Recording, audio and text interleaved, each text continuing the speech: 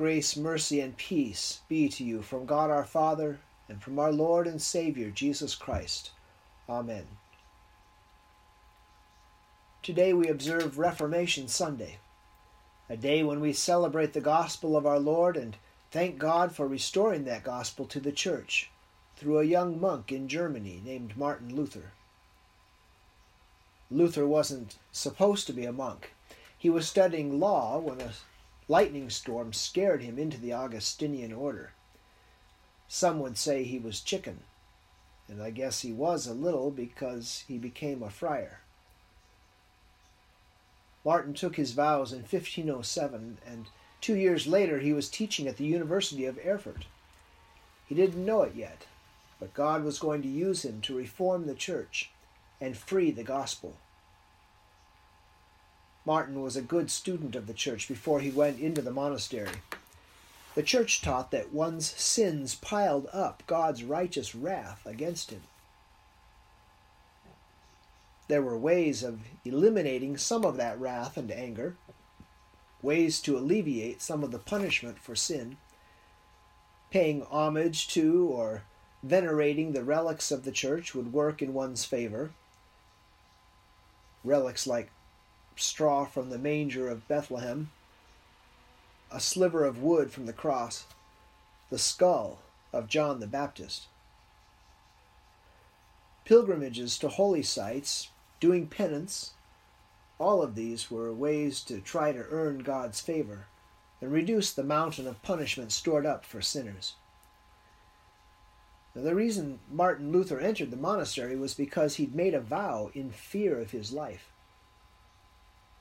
If God, actually St. Anne, spared his life in the storm, he would dedicate himself to God's service, deny his own pleasures, give up a lucrative life in the law, and become a monk. And so, true to his word, in 1507, he did, much to his father's chagrin. In the Augustinian monastery, which was known for its expectations of rigorous moral and physical discipline, Luther began his search for peace between himself and a God who was angry with sinners. I was a good monk, and kept the rule of my order so strictly that I may say that if ever a monk got to heaven by his monkery, it was I. All my brothers in the monastery who knew me will bear me out. If I had kept on any longer, I should have killed myself with vigils, prayers, reading, and other work. Martin Luther. Worship each morning began at 2 a.m. and lasted 45 minutes, and these sessions were held 7 times each day. Luther says, "When I was a monk, I made a great effort to live according to the requirements of the monastic rule. I made a practice of confessing and reciting all my sins, but always with prior contrition. I went to confession frequently, and I performed the assigned penances faithfully. Nevertheless, my conscience could never achieve certainty, but was always in doubt, and said, 'You have not done this correctly. You are not contrite enough. You omitted this in your confession.' Therefore, the longer I tried to heal my uncertain, weak, and troubled conscience with human traditions, the more uncertain, weak, and troubled I continually made it. In this way, by observing human traditions, I transgressed them even more, and by following the righteousness of the monastic order, I was never able to reach it." Young Martin looked to his religious leaders and to the sacraments of the church for help. Luther confessed frequently, often daily, and for as long as 6 hours on a single occasion. But he always concluded, after confession and the celebration of Mass, I was never able to find rest in my heart. Luther fasted from food and water for days at a time, only to report, "I almost fasted myself to death, for again and again I went for 3 days without taking a drop of water or a morsel of food." Luther prayed for help to the saints, and especially to the Virgin Mary, who, in Luther's words, with her womanly heart, would compassionately appease her Son. Through all of his efforts, Martin Luther became more and more sure of his sinfulness, and he keenly felt the condemnation of God. In 1511, Luther's superior had him study for a doctoral degree and lecture on the Bible in the Wittenberg University. Luther would study the Psalms, Romans, and Galatians. It was in these studies that Luther would come to wrestle with the righteousness of God, which always terrified and condemned him. In Romans chapter 1, Luther read, "I am not ashamed of the gospel, for it is the power of God for salvation to everyone who believes, to the Jew first and also to the Greek. For in it the righteousness of God is revealed from faith for faith, as it is written, the righteous shall live by faith." Luther took this, and so did the Church, to be the righteousness by which we are measured. But as he studied these letters of Paul, the Holy Spirit was working in Martin Luther. In what was called his tower experience, the light suddenly shone in the darkness of Luther's mind. The righteousness of God was not a measuring stick that condemns sinners, but a righteousness given to sinners, imputed to them. Therefore, the righteous shall live by faith. Luther suddenly understood the freedom of the gospel. Paul says that for our sake he made him sin who knew no sin, so that in him we might become the righteousness of God. And suddenly, Luther said, every other scripture made sense. The Apostle Peter wrote, "He himself bore our sins in his body on the tree, that we might die to sin and live to righteousness. By his wounds you have been healed." Jesus takes our sin on himself and gives us his righteousness. By faith in Christ, then, we sinners are accounted righteous and justified before God. There's a Latin phrase that we use in the Lutheran Church. We like to use it for this doctrine. Simul justus et peccator. Simul, like in the word simultaneous, simultaneous. Justus, picture a J in front of that word, justice, justus, justified in the sense of being righteous. Peccator means sinner. Simul justus et and peccator. Simul justus et peccator, simultaneously justified or righteous and sinner. We're probably more used to hearing it as both saint and sinner at the same time. Sometimes we talk about it like that. Simul justus et peccator, simultaneously saint and sinner, justified and sinner. But I'm going to shorten that Latin phrase just to the word simul. I am simul, meaning I am simultaneously a justified saint and a sorry sinner at the same time. This is what was revealed to Martin Luther by the Holy Spirit as he studied for his lectures at Wittenberg. And this gave Luther great comfort. Before this revelation, Luther saw the Christian life as a progression toward perfection and righteousness. One must overcome one's sins, purify oneself, become more and more righteous in thought, word, and deed in order to please God, in order to be justified before God.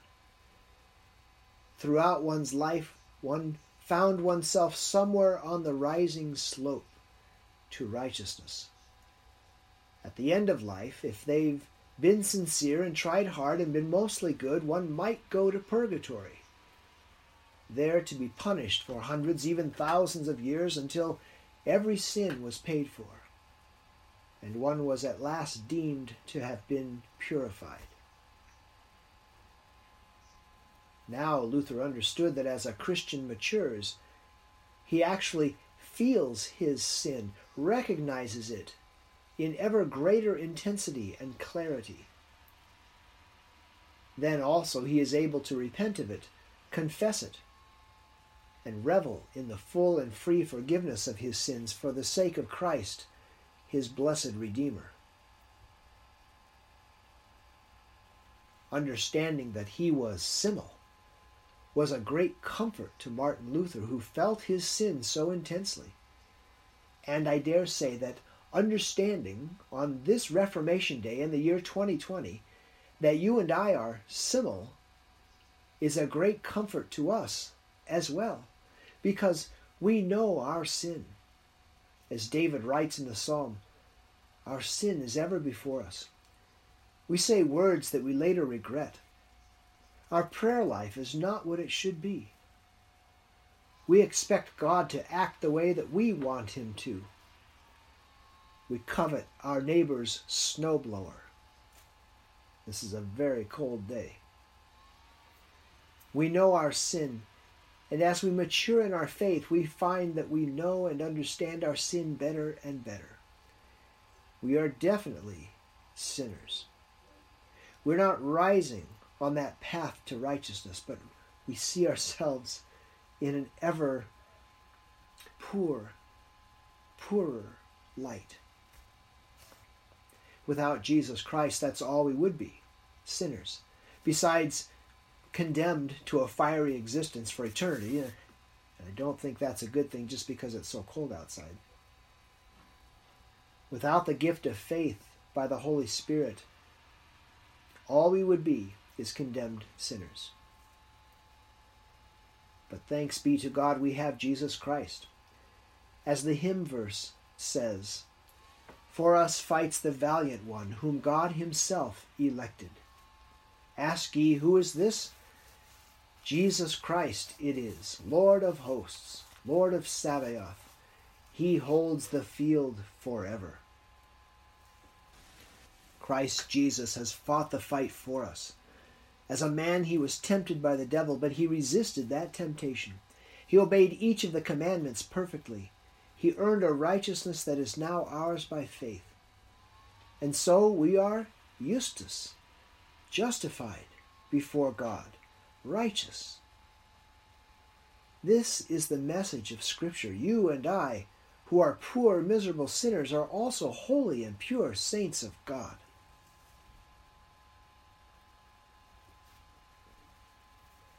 The years 1527 and 28 were hard years for Luther.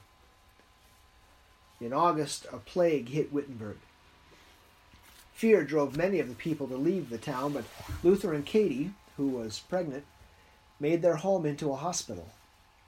They watched many of their own friends die. Their own son became ill. And this same month, one of Luther's followers was martyred for his confession, killed in Austria. In December, Luther wrote to a colleague, "We are all in good health except for Luther himself, who is physically well, but outwardly the whole world and inwardly the devil and all his angels are making him suffer." A few days later, Luther wrote that he was undergoing a period of temptation that was the worst he had experienced in his life. A few months after this, his daughter died. She was 6 months old. Martin Luther wrote, "The only comfort against raging Satan is that we have God's word to save the souls of believers." And it was here, after these difficult years, that Martin Luther wrote his hymn, "A mighty fortress is our God, a trusty shield and weapon. He helps us free from every need that hath us now o'ertaken." Luther preached and taught this truth as the central message of Scripture. His writings reflected the gospel of Jesus Christ in opposition to the teaching of salvation by works of the law. He taught that we are simul, that though we are sinners, yet we are justified and righteous by the blood of Jesus. We are saved by God's grace alone, through faith alone, as taught in Scripture alone. When Luther was asked to take back his writings against the errors of the Church, he refused, saying that his writings were in line with the teaching of Scripture, and that his conscience was captive to the Word of God. "Here I stand," he said. "I can do no other. God help me.